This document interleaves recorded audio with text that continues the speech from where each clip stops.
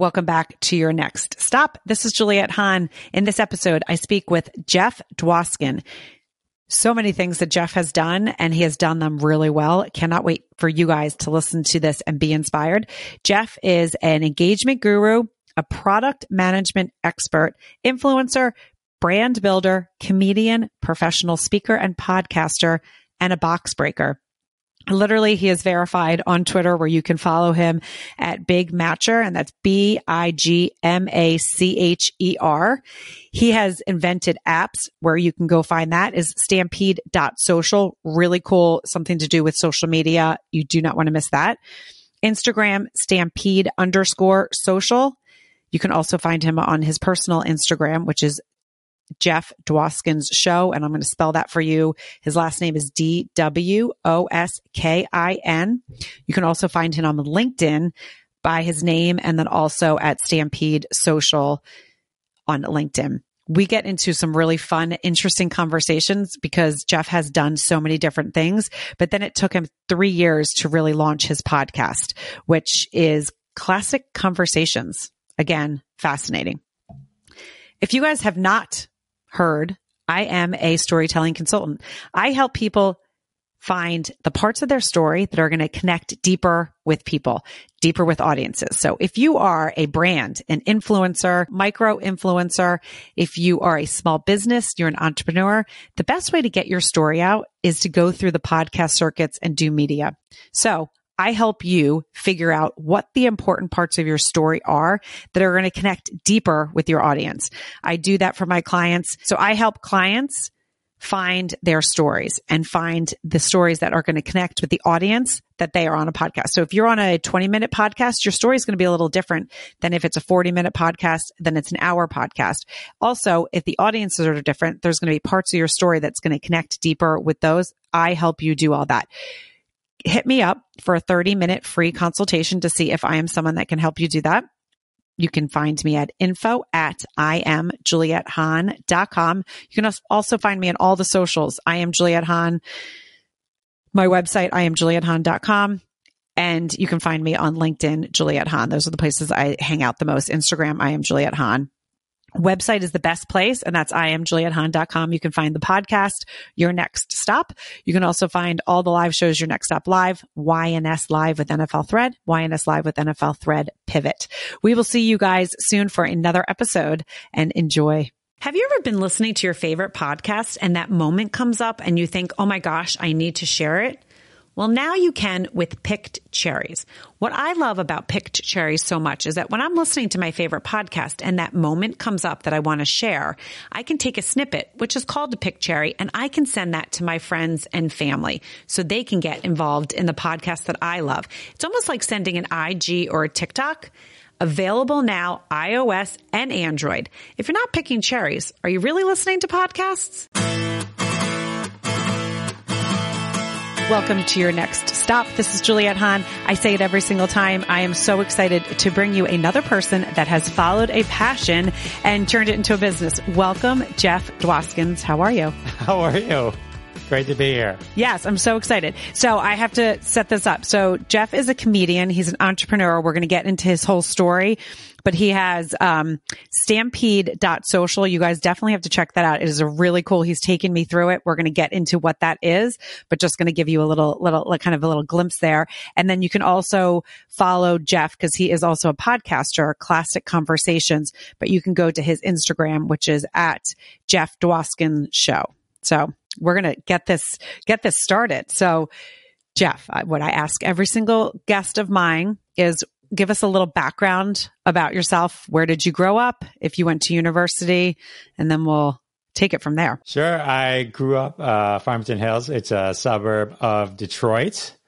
I went to Eastern Michigan University where I studied marketing, and it was there that I sort of tripped into some of the creative things that would eventually come later. I used to draw. I haven't drawn in forever, but I used to draw. And the Greek Week, I was very active in Greek Week, and they were doing a theme.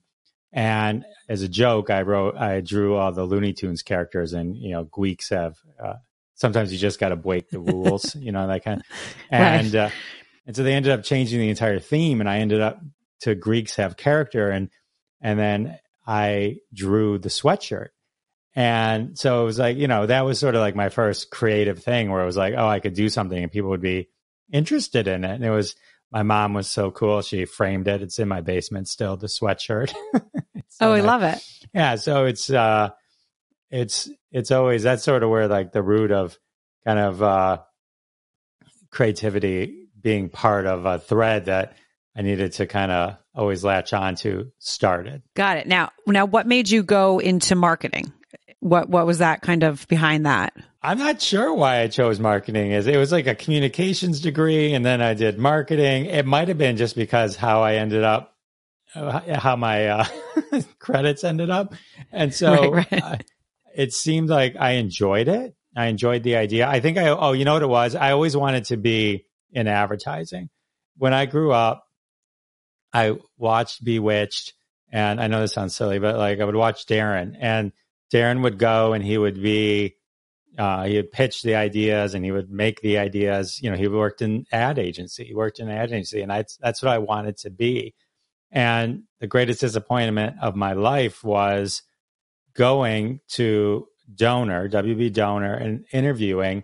And the guy literally says, no prompt, says, it's not like Bewitched. Right. I mean, I hadn't even brought it up. He just said, I'm like, oh, how do you mean? He's like, well, you're either a copywriter or you do this, or you're an account person. You know, you have to pick your box. I'm like, well, what was appealing to me about what Darren did on Bewitched, whether it was real or not, was that he did everything. He came up with the ideas and executed on them. And that turned out to not be the reality of that situation. So I never actually went down that path, and sort of ended up creating different versions of it for myself in various ways throughout my life. I love that. And it's not silly at all. We've had guests on that, you know, Brady Bunch. They always wanted to get into like famous people because they loved the Brady Bunch, but they wanted to know more about the characters, like really actually who they were. And that really led them down this interesting path. And I have to say, I totally remember that. I did go into advertising. However, I went into the sales part of advertising, not the creative part of advertising. And I remember the first time I went in to to do an interview. And I used to say, I might not be qualified. Like I didn't obviously say this in the interview, but I would not be qualified for the position, but I could interview to be the president of the United States. I was like a really good interviewer.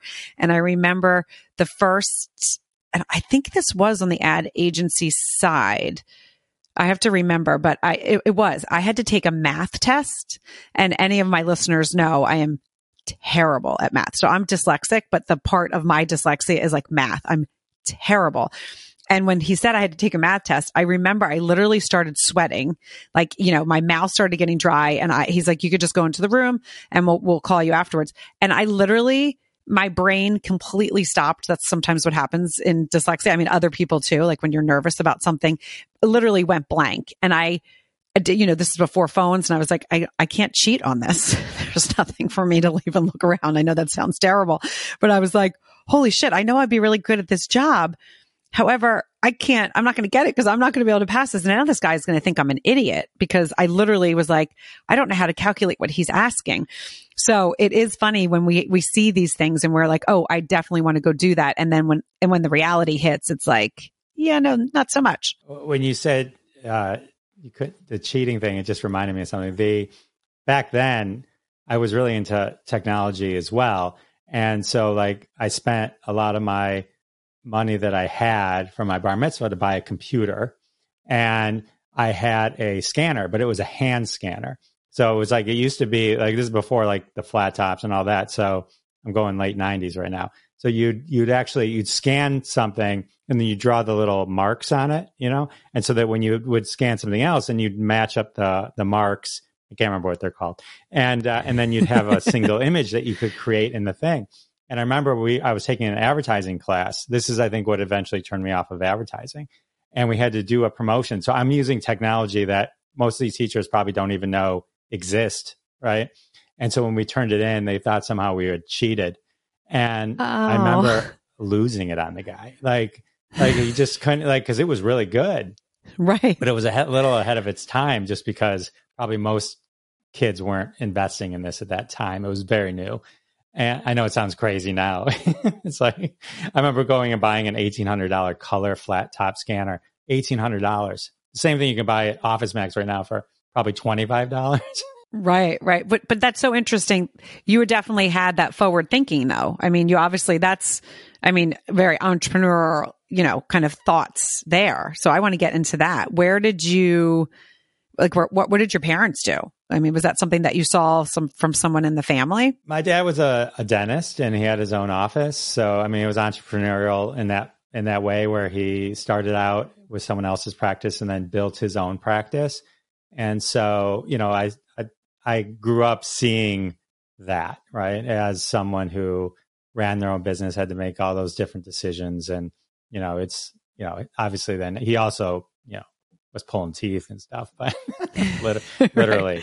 But, so it was funny. Like I remember for my college graduation, I asked for a printer, a laser printer that had 600 DPI, which was a big deal at the time. It's like, keep in mind, you got to go into the 90s when I'm saying all this stuff.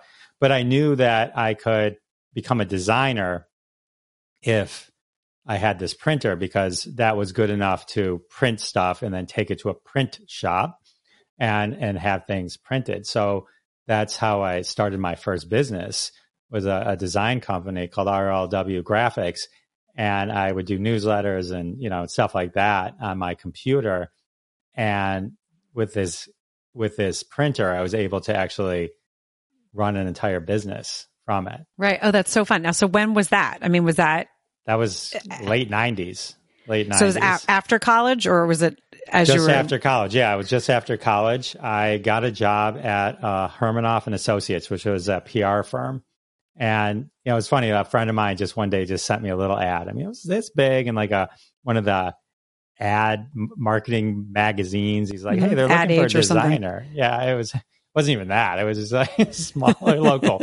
And he's like, they're looking for a designer. And I'm like, oh, okay. So I send in my resume. I end up working there. It was like 2 miles from my house. So I'm living at my house. I have a job. My dad's like, as long as you save the money, you can still live here. But the rule is you can't spend the money just because you don't have anywhere to spend. You have to save it. And so I worked there for years, and I ended up from there starting one of the very first web development companies in the United States, in Michigan, from that office. Actually, I ended up on the front page of our Detroit Free Press, with my two partners, as having launched this web development company. And the picture was taken in this PR company's office, my office there. So it was kind of cool. I was like, yeah, it was good times back then. That's very cool. So you definitely were always a real forward thinker. It was kind of, opportunities obviously came up, but you also were a forward thinker. The fact that you were saving your money and buying things because you knew you had an interest in something, I think is very cool. So now I need to know where the comedian part came in. That's a good question. So I was working at this company called Quest Communications. And so I was in their internet development side, but I was sort of out of Chicago, but I was in the Michigan office. But the Michigan office was a telecommunications office. And so it was a miserable place to be, more so for the people working there in that particular office. And me, I was just kind of renting, I had a desk there, right? So I'm living up, but they're not enjoying it. And so I would be part of this office, but I was a little removed. I was always kind of naturally funny. I was always funny, I guess. I'll just say that. Yeah. Yeah. But, to your own horn. But in this organization, because I don't have bosses in this office, I don't have anything. I almost moved within a kind of a safe zone. I could say things that other people couldn't say. I could get away with things. I always had a natural way of saying something and being able to get away with something just with how I would say it, or my personality. And so I would present at these, they'd have their weekly company things or whatever. And I'd be funny. I was funny. And then when I mentioned the web development company, one of the first websites we did was for Mark Ridley's Comedy Castle.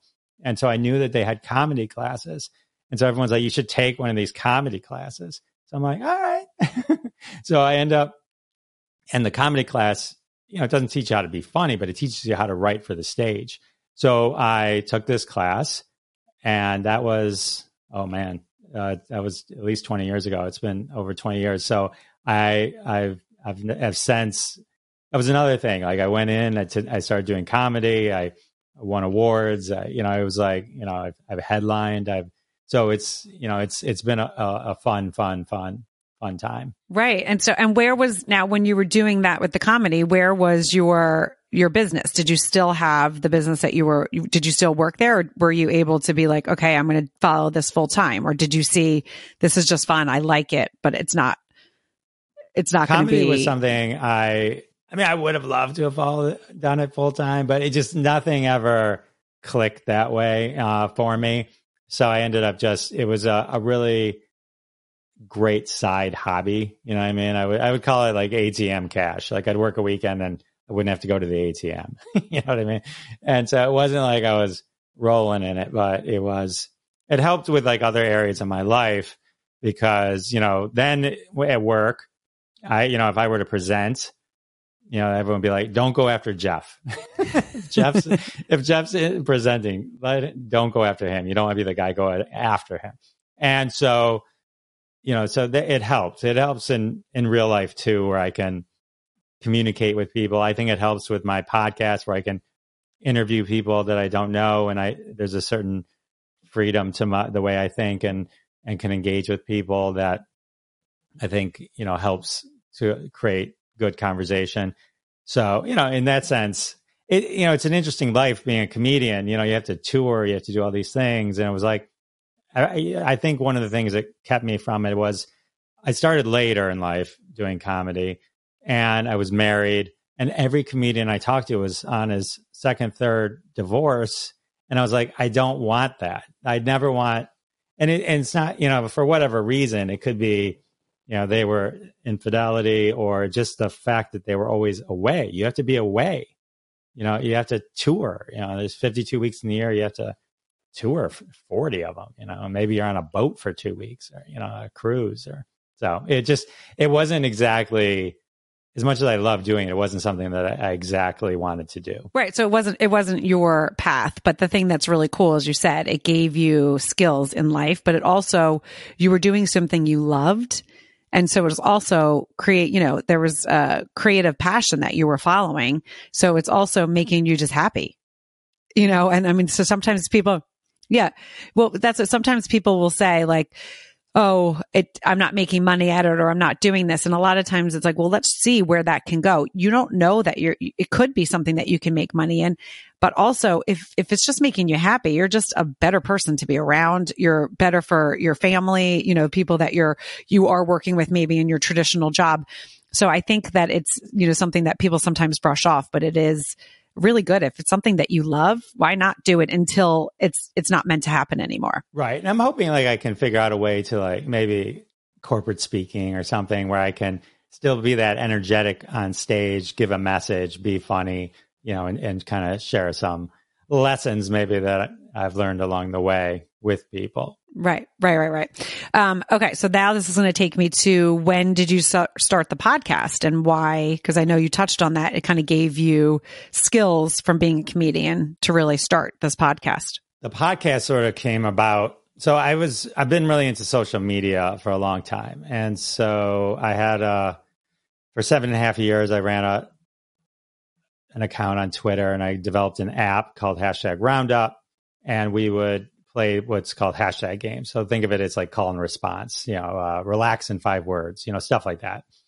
And so we'd play like nonstop. We developed an entire community on Twitter around this. So, we trended like 8,000 hashtags in the top 10 in the US. So it was all that, that was sort that's of good. So it's the Twitter and the comedy sort of started kind of meshing together, because as a comedian, I started focusing on Twitter, and then with Twitter, I realized, there's this community that can be developed and nurtured. And so I ended up kind of expanding to that. I developed an app for it so that people could get a ping to their phone whenever a game started. And then that app experience led to my career at Little Caesars, helping them develop their e-commerce, web, and app online ordering over the last 5 years. And, so everything kind of meshes together in one way or another. The podcast started, originally it was going to be a social media podcast. Then I got lazy and it kind of just sat for a long time. It's kind of funny. It was like, no, it was going to be called Viral Intentions. And it was going to be, because I had this tendency on Twitter, at least to be able to make things go viral and get press and all this kind of stuff. And so I sat on it, from 2017, and then the pandemic hit, and I'm like, oh, finally I pull it all out of a box. I have time finally. We're all home. And I'm like, I can't start it's a pandemic. People are dying. I can't start a podcast called Viral Intentions. You know what I mean? Right, so right. It's just, the timing was didn't work out. And I had everything. I had intros, everything. I had art. I had everything. I just got lazy for 3 years. And so I decided I'll just start it though, because I have time. I'll do it differently. It was originally the Jeff Dwoskin show and all that, and eventually evolved to Classic Conversations as I sort of understood exactly what the podcast was. So I rebranded it at some point, which is I talked to one of the things that you can kind of see in my background, the little 8x10 autographs. I've always loved meeting celebrities at Comic-Cons and stuff like that. So that sort of became what my podcast was. It was being able to reach out and talk to them, but also all the comedians. As a comedian and doing that for 20 years, I've worked with a lot of headliners, and thank you, Facebook, we're connected and all that kind of stuff. So I was able to reach back out to them and have them as guests as well. So talking to comedians, famous comedians, talking to TV and film stars, but, like the ones from that you'd find at like a Comic-Con or something like that, where, they got the stories to tell, it's like, and so we kind of dive into that. So it sort of ended up just becoming a version of that passion and then kind of mashing it all together, so, which was fun. It was great. And that's why I think I'm still doing it. It'll be 3 years in May, but, you got to do what you love. And I do want to touch on, because I know a lot of my listeners will appreciate this, and a lot of people that will listen will appreciate this. When you say you got lazy, you sat on the idea. Was it truly laziness, or was there some fear behind it? It was both. It was laziness driven by fear, right? It's hard to do it. It's like, you ever like stand somewhere like where where you have to jump into water, but you jump from like 10 feet. You know how hard that is? You know how hard it is to mentally send your body over the edge? But once you do it once, or like go down a slide, right? Or you go down the slide when you're a kid, how scary it is. But then once you do it once, you're like, let's do it again, right? And so to me, that's what it was. I had held off, and then my friend Bob Phillips and Sal D'Amelio, they had a podcast, the Sal and Bob Show, and they had me as a guest. And so I'm sitting there and I'm realizing, why aren't I doing this? And so I ended up, just doing it right after that. It's like anything, once you start doing it, once you kind of break that fear, then the problem is you're never going to stop. And you got to worry about more like how your family's going to have to deal with the fact that this is now part of your life. Right.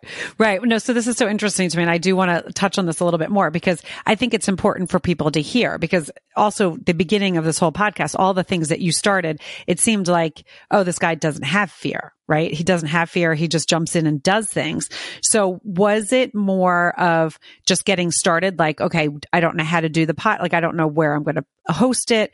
What equipment do I need? What am I going to talk about? Or was it more of, I don't know if I'm going to be good at this? It was a combination of all of it. It's like, it's scary to put yourself out there. I mean, even with comedy, I took the class, and that class helped me get through and cross that goal line. So sometimes there's a lot of things out there that can just help you get going. Right. Anyone can do anything by themselves. And God bless the people that can do that. Some of us need a little help, a little hand holding across the goal line. There's really nothing wrong with that. With comedy, it was that class, and then being able to, where they do a 7-minute show where I could go out and I could do that. And all those people from Quest Communications I mentioned earlier, all there. There was 50 plus people that came. And with the podcast, it was just a matter of, it's funny, I yelled at my friends recently because I put out the podcast. It's also a fear, I think, that it's not going to be good enough. But the thing about podcasting, which is interesting, I always joke, if you listen to my podcast backwards, I get worse, right? Right. So, and that's the way it should be. And so when I switched providers once, I had to go in and kind of listen to some of the shows, maybe to put in some ad markers or something. And I was like, oh my God, those first episodes, I didn't sound like I thought I sounded in my head, which later I think I do. And, meaning like it's loose and free as I would have thought. And I called those guys. I'm like, you guys all said this was so great. What? No, I mean, thank you for telling me, because I kept going. But I think at the time, it's like everything has to be kind of looked at in the moment that it's being done. And at that moment, yes, it was great. And it was like, oh, Jeff's starting something. And I get better, and everyone gets better. Everything you do, you get better. On comedy, in comedy, I do a joke today that I might have been doing for a long time. I do it 1,000 times better now than I did it then. It just time helps. And practice. But I just think it's interesting for the listeners to hear, because literally, you're like, oh, I started this game. I jumped on a stage and did comedy. Like, it sounds like, oh, this guy doesn't have fear. And I love to get into that a little bit. The reason why I was asking you a little bit more about it is we talk a lot about this on the podcast, because I'm fascinated with, where people get their grit, or where they have that fear, the people that come on that are perfectionist. And okay, where did that come from? Or for someone like myself, being dyslexic, I've failed at so many things. I don't even like double think. If I have an idea, I just run with it. Sometimes I run with it too much without doing a little bit, thought like, oh, wait, maybe I should have paused a second and started this part instead of starting right at F. I should have really started at A.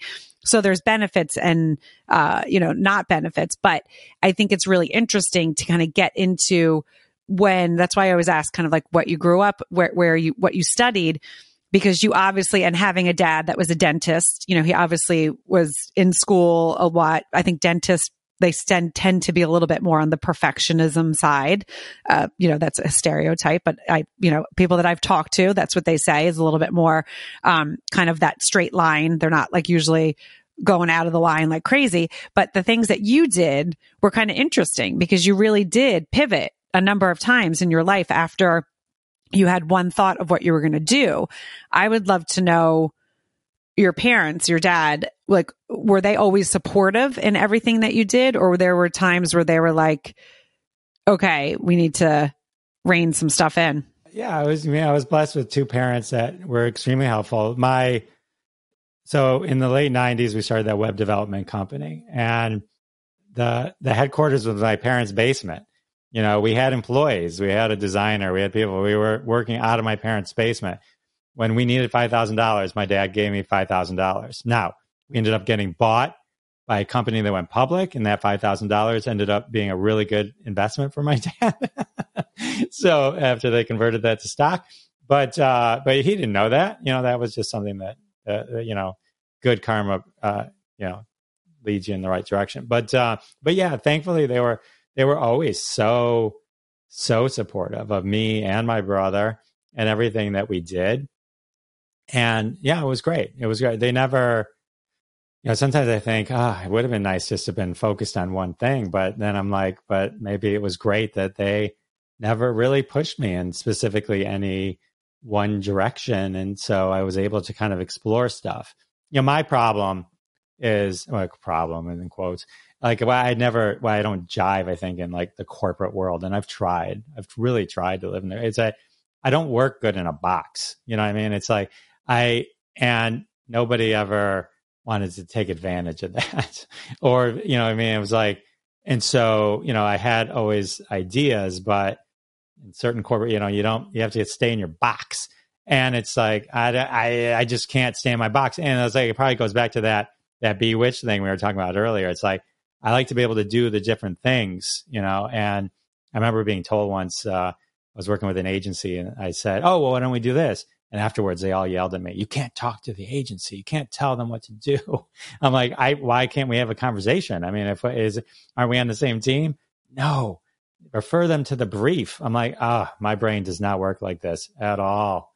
And so, but I think it's great that you followed, because there's been so many people that I've had on the podcast that, their parents, especially in the doctor, lawyer, like, no, this is the route you need to go in. And so I think it's beautiful that your parents were like, no, just go, because it's so true. I obviously don't think I'm not a good inside the box person either. I live outside the box. I'm always like, let me see if I can get my hand out there. I was always that kid. Like, this is what you have to do. I'd be like, yeah, I'm going to go left. I know you told me to go right, but I'm going left. I think it's so important for you to know yourself, and then to know your limitations, your strengths and weaknesses, and then just go. So I love that you did that. So now I want to take it into a little bit of you've created. So you said you started this app, back in the Twitter days. And so what year was that again, if you can reference that? The app for the Twitter would have been probably 2015. Okay. And so you were doing that, having fun, obviously. You were still married, doing your, comedy stuff, right? So this is all... Yeah. And that was out of, I had worked on $1 million web applications, and then all of a sudden the world changed, and the world was like, well, have you built an app? I'm like, I haven't built an app. I did the Chrysler Daimler day one launch. I bet you would know I haven't built an app. Well, we can't hire you if you haven't built an app. And so I ended up just building an app, and I paid for it myself. I built this app, and it was around this community and this idea, and I designed it. So that's sort of like in my corporate world and in my entrepreneurial efforts. I'm really good at taking technology and creating something that end users or marketers or consumers can use, right? So that's sort of like always been my superpower, I guess. And so, that's what I did with this app. And that's how I ended up getting the job at Little Caesars, because it was that experience that led to that. And then with the Twitter stuff, we started building automation so that companies could maybe get more out of just, because what we do is we do some hashtag games with brands. They would do brand related stuff, and we'd help them get, large amounts of engagement. And then we're like, oh, what if we created a system where you could automate a response from the brand and drive them to a registration form or something where they could collect first party data. And so we started doing that on Twitter. But then we then from that evolved an entirely different company called Stampede Social, which is an entire suite of automation tools for brands and soon kind of just creators, that they can really leverage Instagram in a whole different way than any of these other existing tools allow them. So I've always been fortunate to have really smart friends who can program and do things and come up with these ideas that then they can turn into reality. So it's fun. It's a good time. It's a good time. And you're all doing this as you have your podcast. I mean, and are you still doing some stand-up stuff? I do stand up every now and then. The podcast takes so much time, you know that. Right. And so, right. But so I had to cut back on one thing, but every now and then I do it. Like I just did a weekend, and it was the best. It was the greatest. When I'm on stage, there's nowhere else I want to be. And when I'm off stage, it's, I have other stuff I have to do, unfortunately. So it would have been a cool life, but semi-famous podcaster is my lot right now.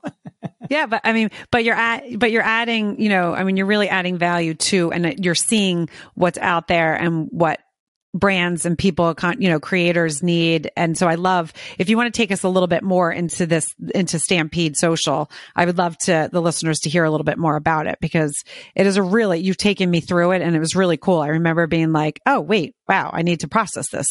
Give me a second. I really like this. Yeah, thanks. So the whole idea of it is that it takes the data of Instagram and organizes it in a much different way than any of these other apps. So it's not an inbox management tool. It's not like Sprout Social, where you're not scheduling posts or managing your DMs. But what it does is it connects your Instagram to Stampede Social, and then we start collecting all your comments that come in, because that's really the indicator, I think, of true engagement. Are people commenting positive or negative on what you're posting? And if people aren't, why aren't they? And creating these conversations is the most important thing. On Instagram, you really have no full database or understanding of who's really fully communicating. And this way, there's a live database being created on the fly of everything that happens during reels, posts, live events on Instagram.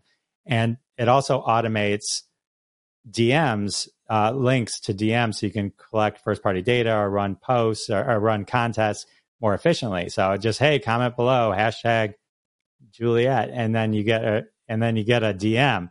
But it's not just a DM; it's a trackable link. You know who that link was sent to, whether they click on it. It's everything becomes real trackable, and it's in this database that's being stored.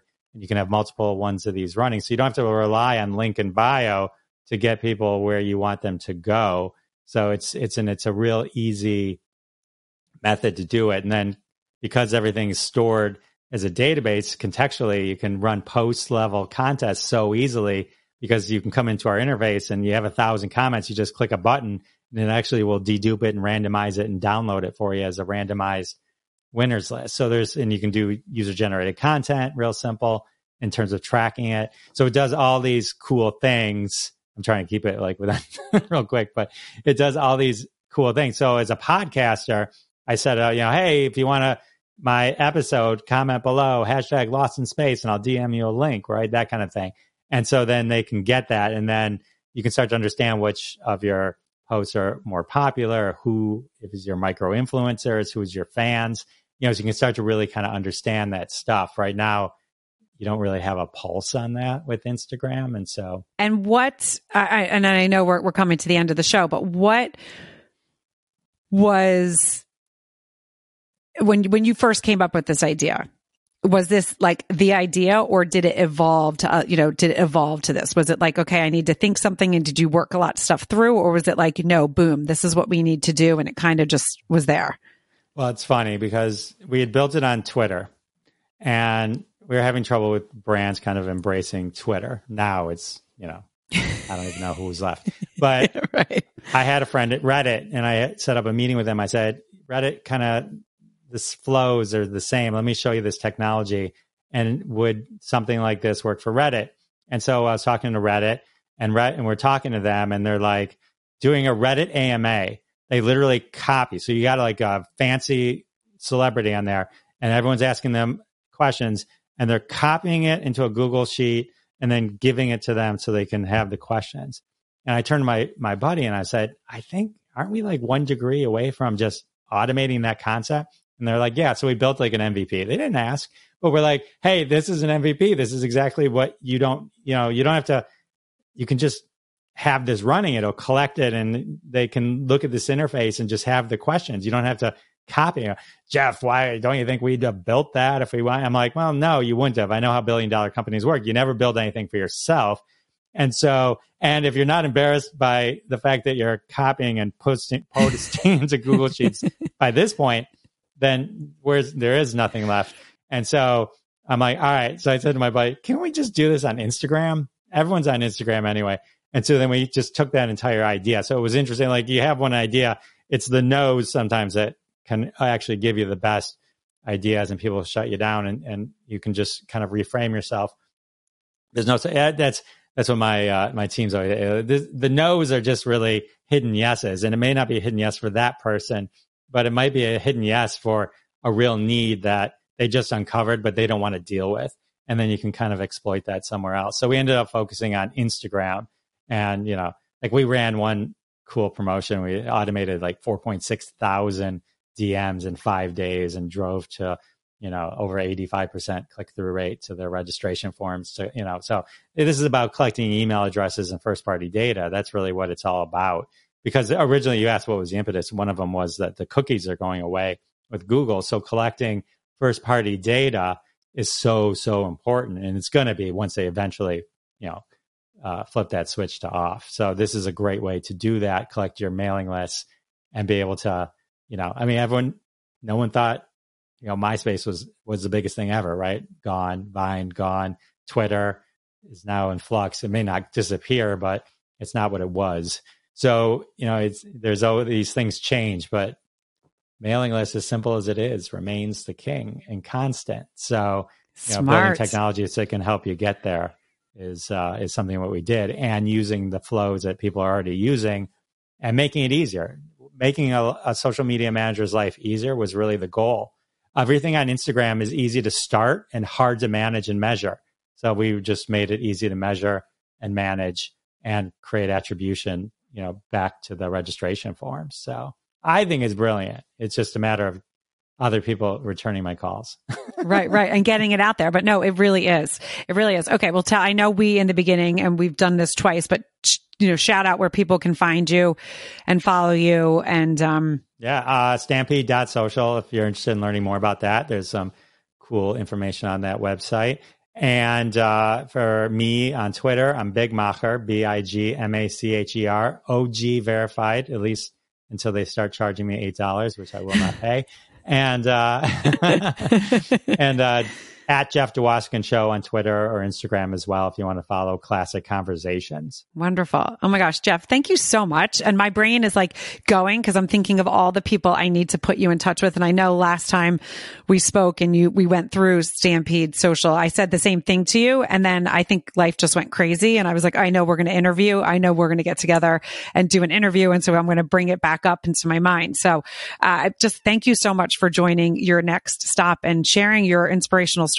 I can't thank you enough for having me here. This has been great. You're awesome. Thank you. Thank you. So you guys know what to do. Like, share, rate, review. And you might be listening to this episode and thinking, oh, that's a fun story. I love it. I love the pivots, but you don't know who in your life needs to hear the story. You don't know who in your life is sitting in that cubicle, in that box, and is miserable because they have all these ideas and they can't do it and they don't know how to get out of their own way.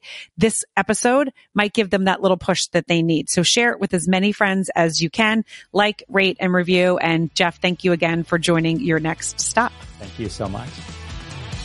I hope you liked this episode of Your Next Stop. Please subscribe to my channel, share with your friends, and join in each week.